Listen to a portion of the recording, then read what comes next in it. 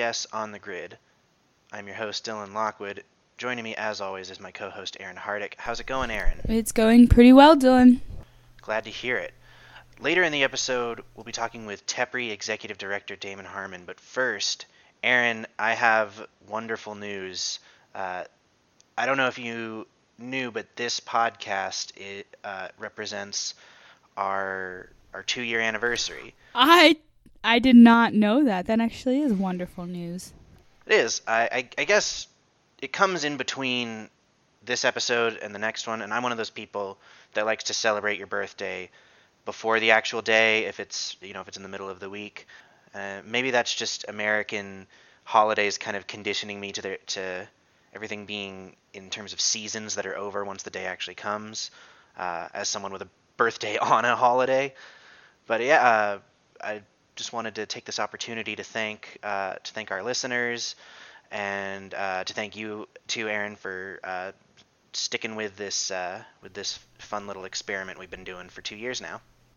I honestly can't believe it's been 2 years. A lot of people actually don't know. Okay, when I say a lot of people, a lot of my friends and family outside of my professional life don't know that I participate on a podcast. So I can now tell them, yeah, I've been doing this for 2 years and none of you remember. I'm kidding. But no, it's been a blast. It's something that we both were just like, we should try to do this. And then we pulled it together, but it's been quite fun. Yeah, it's been a real treat to get to meet and talk to so many different people working in energy, trying to make everything better.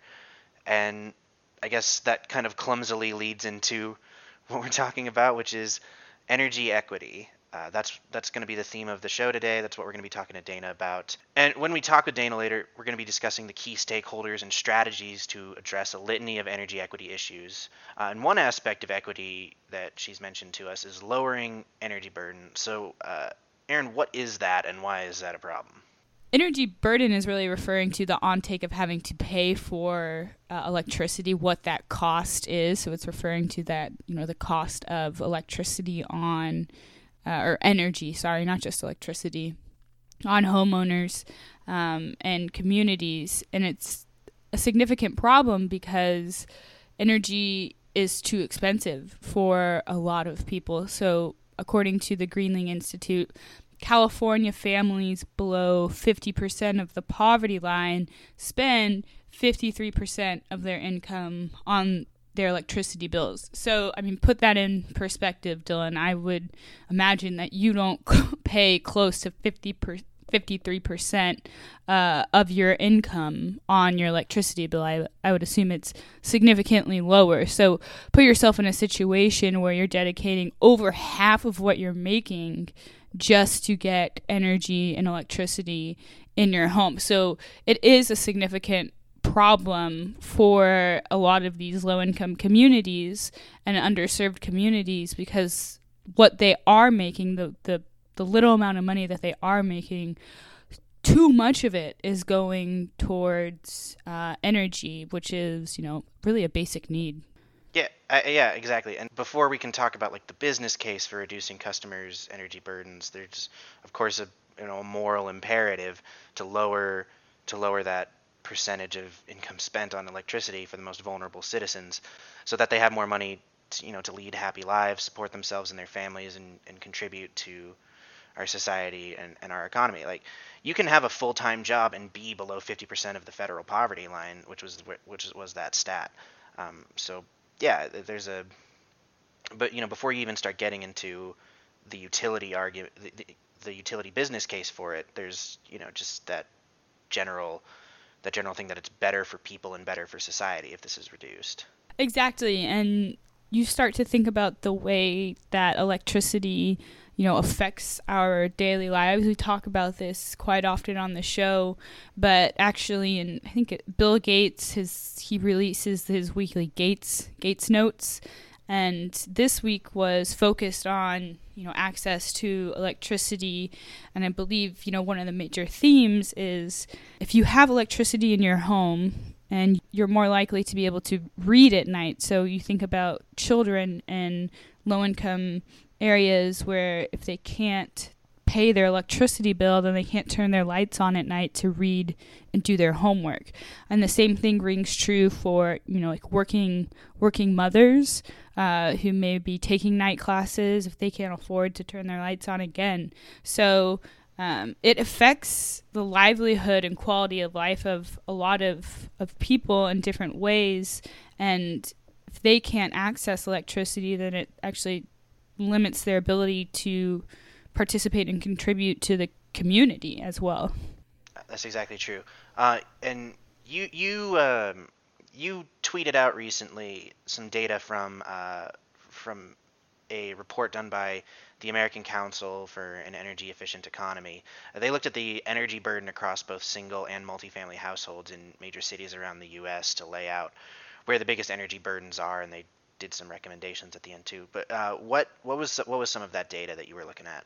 So it really was kind of looking across certain demographics, not just low-income areas. But the energy burden really is felt most by low-income households, which we just kind of talked about, and we'll get in later. We'll explore in more depth with Dana later. But the median energy burden of a household below 80% of the area median income is 7.2.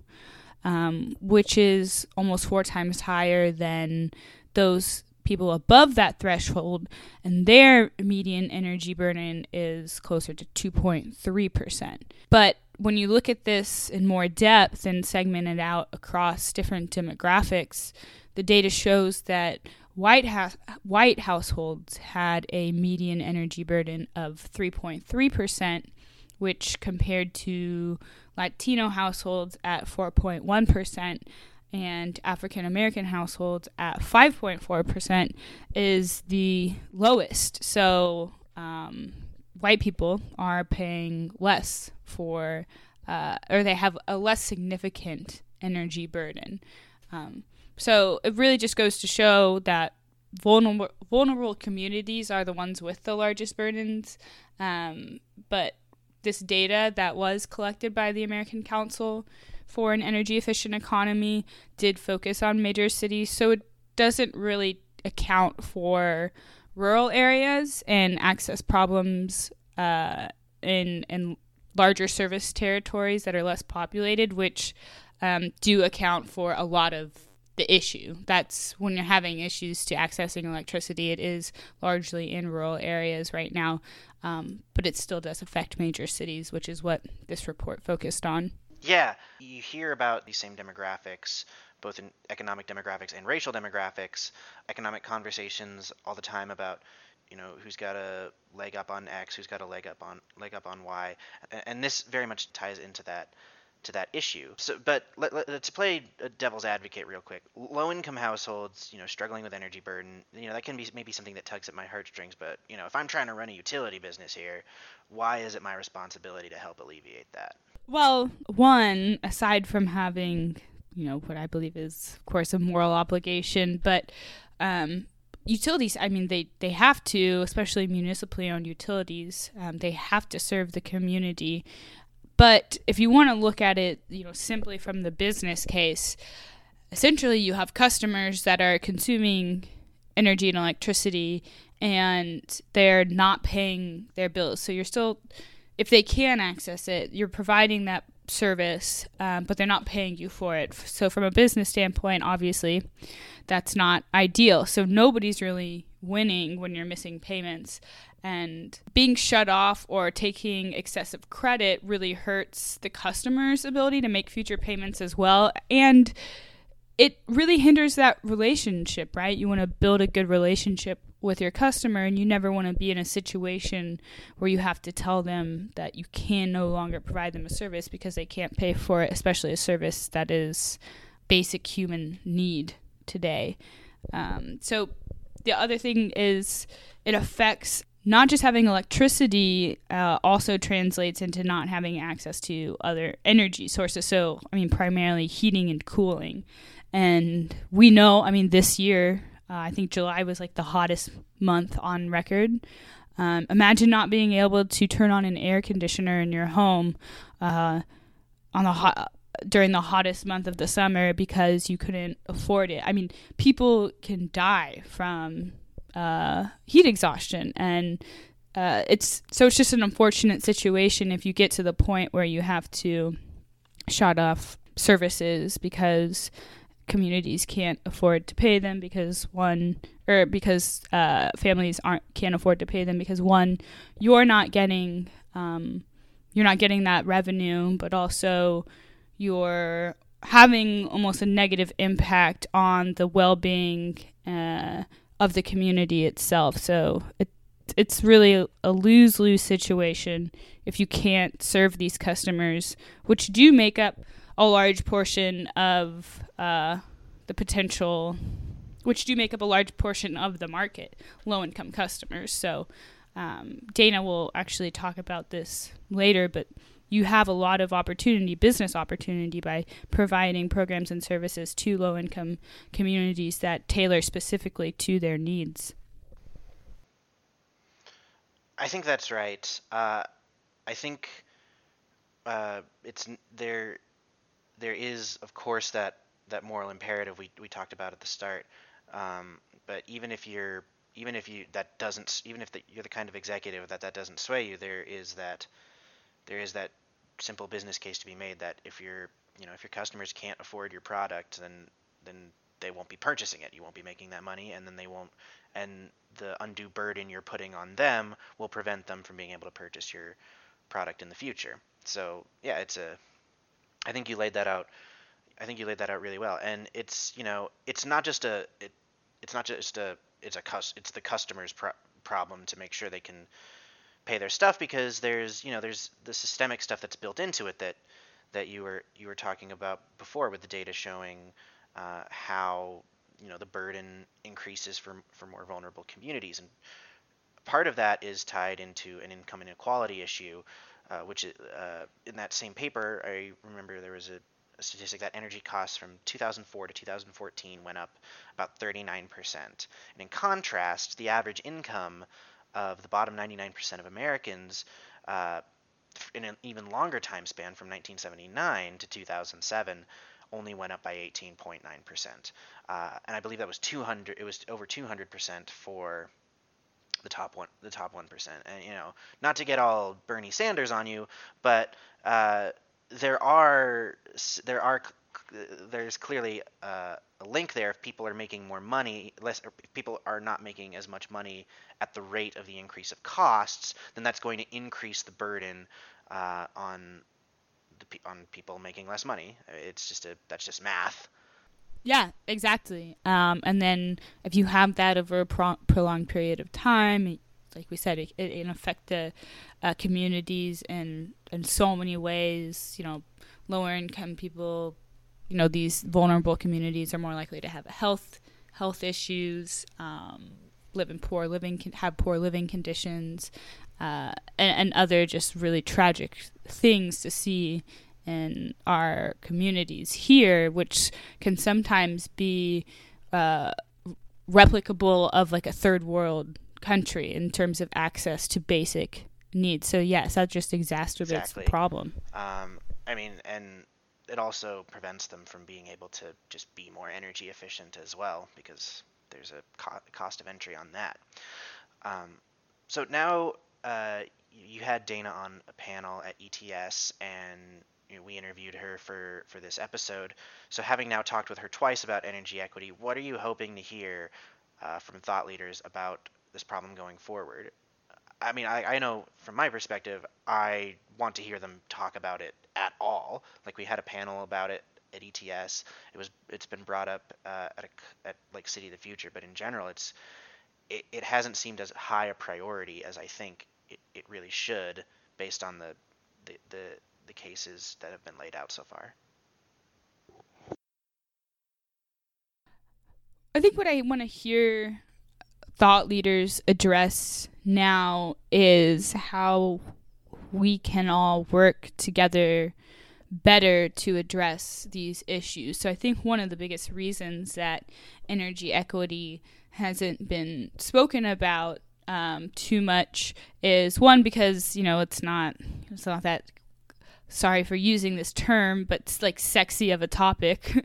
But also the fault, or maybe it's not the fault, but the ability to address energy equity issues does fall across a wide variety of stakeholders, and traditionally it's been hard to get these people to come together and address this single problem because they have different incentives or different objectives they're trying to achieve when working with low-income communities. So what I hope to hear moving forward is how partnerships can be made to address some of these issues. Just briefly, like for instance, what I'm talking about, maybe the reason a low-income family can't have access to electricity is because the living conditions of their house just simply won't allow it. They don't have the wiring, or they just can't afford it. So that's not just the utilities issue, right? That comes back to, home building and property ownership and things like that. So I hope that thought leaders start taking the perspective of looking across multiple stakeholders and figuring out how to align on objectives and values to actually address this issue. I think that's very critical, that you're talking about which stakeholders you're partnering with, not just the technology piece or the analytics piece, but like who in your community you're actually working directly with to improve the quality of electricity service and quality of living of the community that you're nominally there to serve. So I think you're right. Being clear about your plans to bring all the stakeholders to the table is important. Well, thank you for laying out that case, Erin. When we come back, our interview with TEPRI Executive Director Dana Harmon.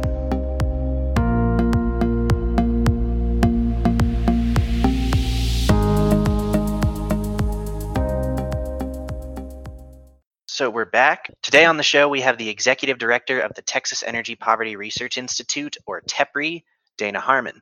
As Executive Director, she has overall strategic and operational responsibility for execution of TEPRI's mission to collect actionable data that industry partners can utilize to mitigate the energy costs of low-income consumers across Texas.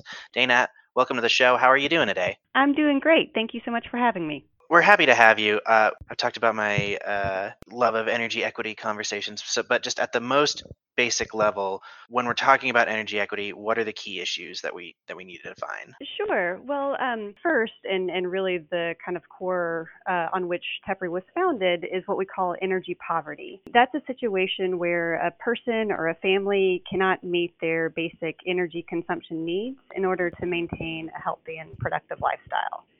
So this can be caused by, really a question of access to essential energy services. It can be an inability to afford those services, or it may be a lack of awareness about what services or programs or assistance is available to families. So the study of energy poverty is exploring the intersection of that kind of energy access and economic poverty. Real quick, sorry. When you say essential energy services, how do you define that? Well, so, basic connection to both electric power and to gas, which can be a question of, here in this country, for the most part, we do have grid connectivity to most homes, but in some cases, quality of housing stock can lead to problems with access to essential energy services. I wanted to mention that one important metric that we use when talking about energy poverty is the concept of energy burden. That is the percentage of household income that's used for household energy needs. In Texas, the median residential energy burden is about 3% of household income. Low-income households are spending on average 10% of their income on energy costs, so over 3 times higher.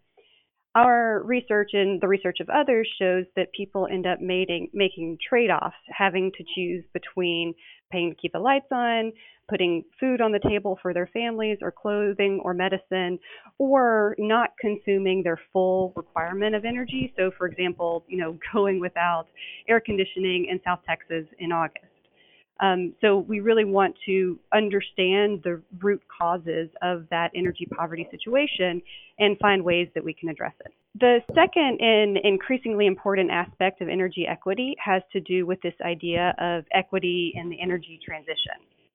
We're in this moment of incredible transition in how energy is harnessed, how it's used to develop healthy and thriving and resilient communities.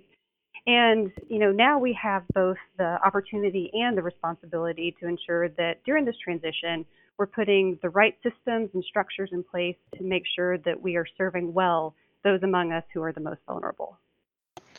So, well, before we get into the nitty-gritty of what utilities can do to help low-income customers, are there any systemic problems with the utility model that are intentionally or unintentionally muscling out people from access to these essential energy services or to make their power more affordable? Well, we work with utilities all across Texas, and utilities are striving to provide reliable and affordable power to all of their customers, including low-income customers.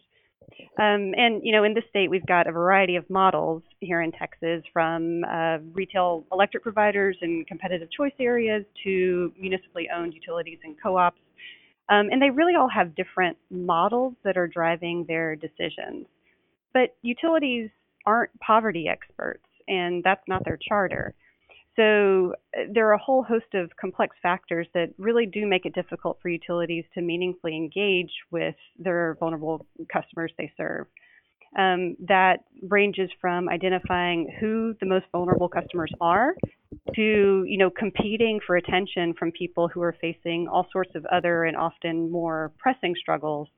And then, of course, trust is always a factor in vulnerable communities.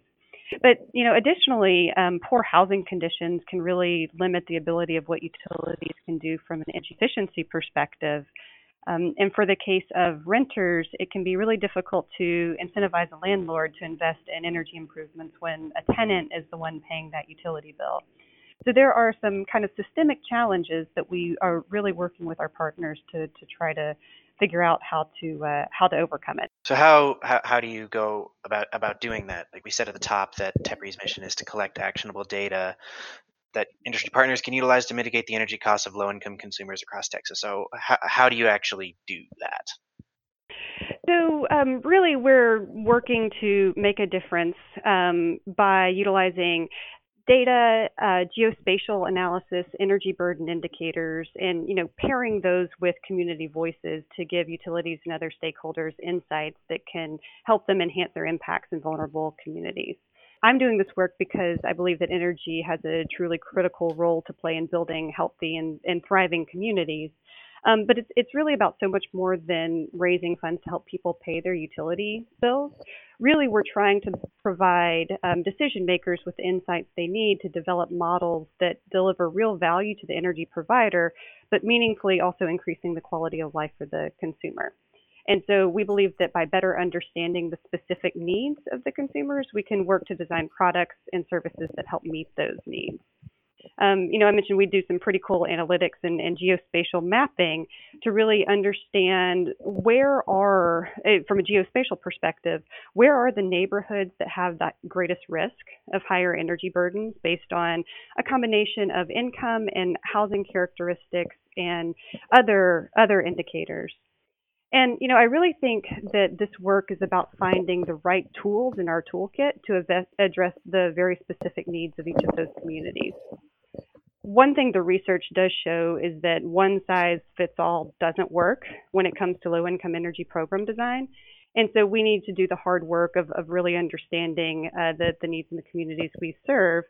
And then also the segmentation to appreciate that low-income communities, just like any group of people, are certainly not homogenous and have different needs. And so, someone at 80% of area median income is very different than someone at 30% of area median income. And, the type, the quality, and the tenure of housing matters a lot as well. Additionally, I wanted to mention we believe that there's a continuum of tools available to us that really begin with crisis assistance and bill assistance and just making sure that folks are in stable situations, to using tools like weatherization and energy efficiency investments to reduce longer-term energy burdens, and then increasingly using solar plus storage to not just reduce energy burden, but also increase community resilience. You've mentioned, just a lot of these different things that analytics need to account for, a lot of different inputs that will, hopefully go into these platforms and systems so that they do relieve energy burdens both now and in the future. So I would imagine that requires bringing together quite a large group of stakeholders, people who have different areas of expertise to help address some of these issues. Can you talk about what it's like working with stakeholders on these projects and what some of those challenges kind of are? Sure. When TEPRI started, we were pretty fundamentally focused in the power sector, and really that was the group of stakeholders that we were convening. We pretty quickly realized that this conversation is really highly dependent on housing as well, and so we expanded our network to bring in the affordable housing community. Additionally, we realized that social service organizations and community action agencies are playing huge roles in the community when it comes to serving the needs of low-income people. But we also recognized that those groups weren't necessarily all naturally convening, in part because there wasn't necessarily a lot of incentive to do so. Each group had kind of different goals, different targets, and even different terminology.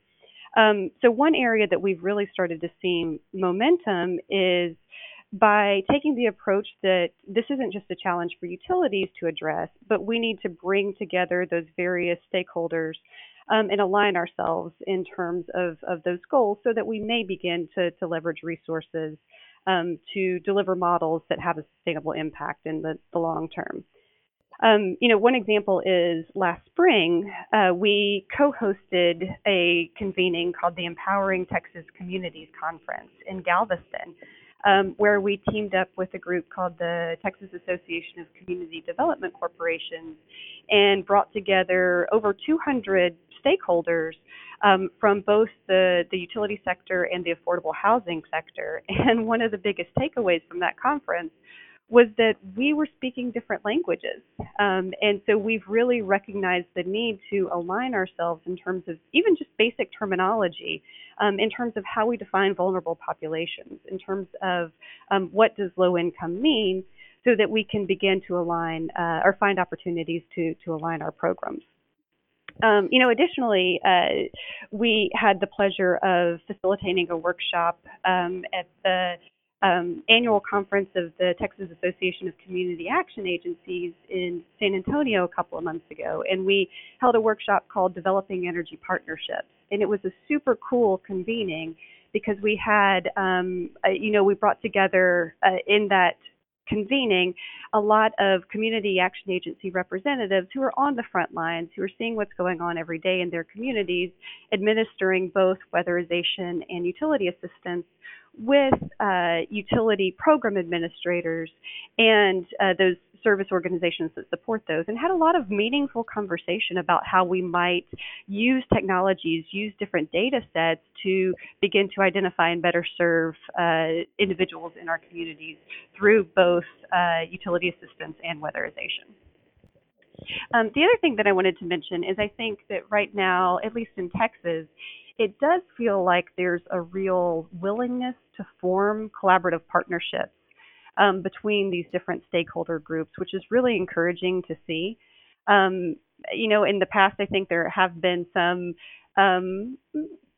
siloed activities, I guess is perhaps the right way to say it, but I believe that there's a recognition that we need to come together to begin to address energy poverty here in Texas. But in order to do so, we do need to be really thoughtful about what it takes to get everyone at the table. So it's not about pushing for any specific solution, but really about saying, okay, what needs to be true in order to develop the models that will work across the board. And here in Texas, we have a competitive energy market. So we are seeing, different types of partnerships form, different energy providers trying new things. But that being said, it's really important for them, these energy service providers, to lower customer acquisition costs and really retain customers long term. So what sorts of products and programs do you guys recommend to utilities who are both looking to stay competitive in the Texas market, but also, more importantly, provide affordable electricity to these lower income customers? Gosh, I wish there were a silver bullet for that one.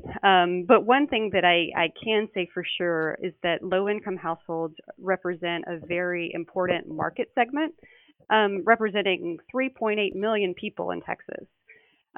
So, in addition to sort of a corporate social responsibility angle or increasing customer satisfaction, there are very real business reasons to develop products and services that address the specific needs of individual communities. For example, if you can help people get in situations where they can pay their bills, you can reduce bad debt from late or non-payment on the part of the retailer. With products that are meeting specific consumer needs, you can reduce your customer service costs or call center costs. And then, to your point, Erin, in areas with retail competition, you can reduce customer acquisition costs and decrease customer turnover by offering products that better meet the needs, the payment terms, et cetera, of your low-income customers. And then additionally, I wanted to bring up in relation to various cities' climate goals from a building decarbonization and optimization perspective. It's really important to look at the residential building stock where low-income people are living, both multifamily and single family, and looking for opportunities where tools like energy efficiency, and in some cases rooftop solar, can both lower the energy burden for the resident and help to achieve some of those climate goals. Can you maybe give an example of a utility bringing something on, a product or a service that they were able to identify as a solution for the needs of those low-income customers to sustain that customer retention? Sure. One thing I'd really like to talk about, we've been very interested here at TEPRI in community solar models because community solar circumvents a lot of the traditional barriers to access for low-income people. So, for example, home ownership or access to capital. And we've been working on a project that I'm super excited about that will bring solar to low-income households and reduce energy burden.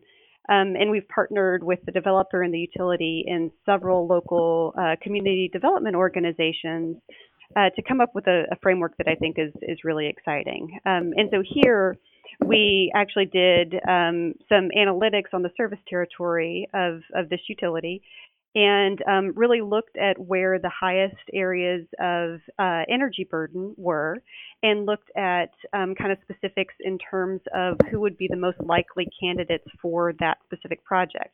This utility was actually very interested in specifically targeting veterans and teachers and community service providers, and so we could kind of identify where those people reside.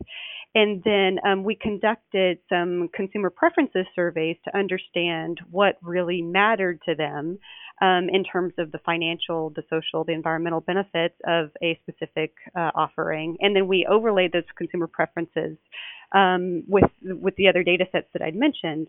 And with that segmentation framework, we got some really interesting insights about kind of how to target specific consumer groups in a way that we think will really meet their needs from both an energy burden reduction standpoint, from a program design standpoint, and in terms of kind of looking at their long-term preferences in terms of participating from an energy equity perspective. We like this model. We think it's repeatable and scalable. And we think it has a lot of potential to take it to other markets. So I've actually seen a similar project to what you were just talking about, Dana, but it was actually at El Paso Electric. And I can't remember if it is targeted specifically for low income customers, but it is a community solar project that they actually, maxed out within, I think, like a week or two of promoting it. But I remember specifically asking the engineer who was giving us a tour of the community solar installation why they chose not to add batteries to make it a solar plus storage program. And he said because that was going to raise the cost of the electricity, and that was not in line with the customer expectations of the customers who had signed up for that program. And these were customers who traditionally weren't eligible to use solar energy because I believe they're focused on multifamily units or just others, renters. So I've seen a similar project like this, and it seems like for at least El Paso Electric, it was quite successful for them. Yeah, I think community solar is certainly building a lot of momentum across the board. Certainly not just for low income customers, but I think one of the reasons that we are so interested in the model is like I said, because we think that it can bring access to people who otherwise may not have been able to use traditional rooftop solar. I'll say that the other thing that we are very interested in exploring is how do you take that community solar model and make it work for low-income customers in the competitive market. I think that's an area which has not been really unlocked yet, and one that TEPRI is excited to be partnering with several other stakeholders to try to see how can we develop a model that makes sense for everyone involved. And to your point, Aaron, may be able to pair storage and other technologies to not only reduce energy burden but also increase community resilience. The community solar stuff is very interesting. I do, however, want to bring it back to something you said earlier in regards to how you're looking at housing. I mean, as energy efficient upgrades to like old buildings is something that can be really hard to get certain stakeholders on board with, just because energy efficient buildings, appliances, that's all very pricey. Even if it does eventually pay itself off down the line, the upfront cost can be too much for a lot of people. So how do you kind of help? How do you help service providers and other key stakeholders tackle this issue? It's a great question, and again, I think it's really about aligning our objectives between the utility goals, for example, and the housing providers and the community. We've just launched a project in Houston aimed to identify opportunities and really develop a roadmap to use both energy efficiency and solar, in fact, to address the energy affordability gap experienced by low-income households in Houston. And so with that, we're actually conducting an analysis of the affordable housing inventory in Houston, and that's both, big A affordable tax credit properties, but then also naturally occurring or market rate affordable housing in low-income areas of the city.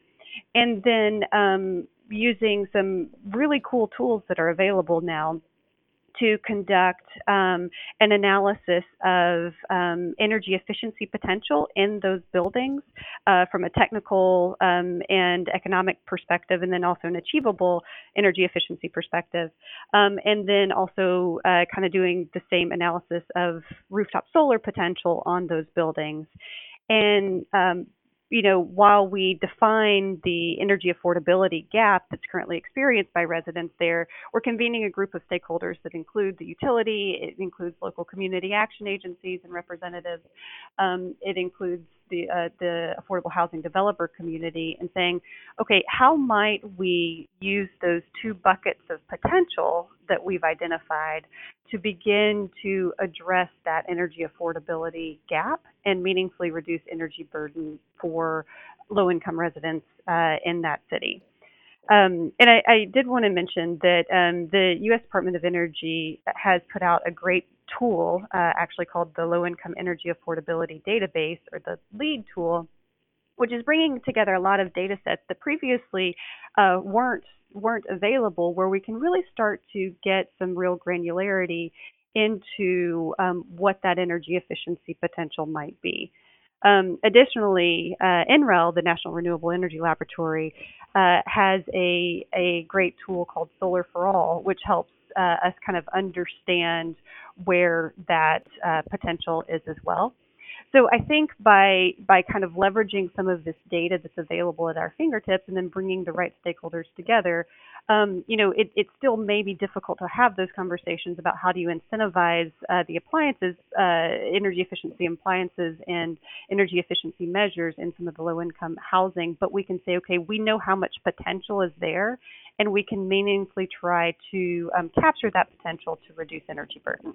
We've talked a lot about how energy equity, simply isn't just about raising money, finding dollars to alleviate this issue, but how it can create value within business models and communities. But we still should talk a little bit about that funding aspect. And Dana, you and I were on a panel together at ETS, and we did talk about this topic of equity. And one thing you mentioned is that funding seems to be pretty insufficient, especially in Texas, serving about less than 5% of the population that really needs it. Can you just talk about kind of the insufficiency of the funding and why that is? Sure, I'll be happy to.